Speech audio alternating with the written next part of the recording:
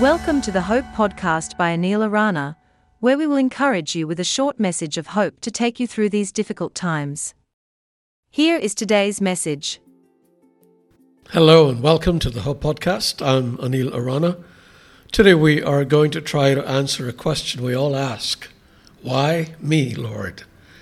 There is not a single person among us who hasn't struggled with a major calamity in life. It may have been a severe illness that has left us bedridden for weeks. It may have been a broken relationship that shattered our hearts into a million pieces. It may have been an addiction that we just couldn't break. It may have been the loss of somebody very dear that caused us immense sorrow. It could have been one of 100 things. We might have asked the question we often ask in such a situation, why me, Lord? There are several reasons why God lets us go through struggles, but Paul has one that we need to pay attention to because we often overlook it.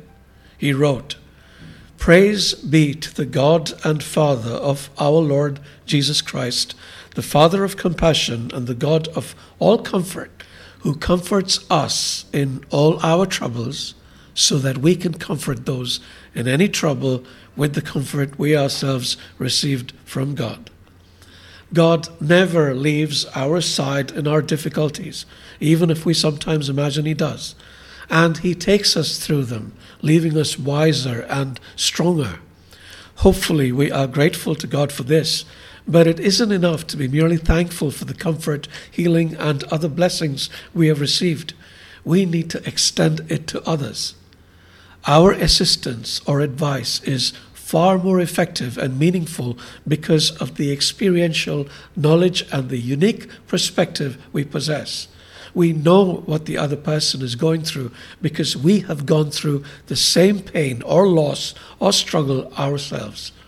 And those being assisted will appreciate our help more than what is provided by somebody who only has theoretical knowledge about the situation because they know we really understand. This will also help us get through whatever we may be going through, be it a debilitating disease, a rough marriage, a desert experience, because it will be with the understanding that God is putting us in a unique position to help others. So, dear friend, if you have been delivered from an addiction, aid those who are addicted. If you have been healed from a sickness, comfort those who are sick. If you've recovered from a rough and painful breakup, help others get through the pain of theirs. If you have been lifted up by the encouragement that people have provided you in your wilderness phase, lift others up in turn when you are out of the desert. God blesses us so that we can bless others. When we do, God blesses us even more. So, what are you waiting for? May the Spirit be with you.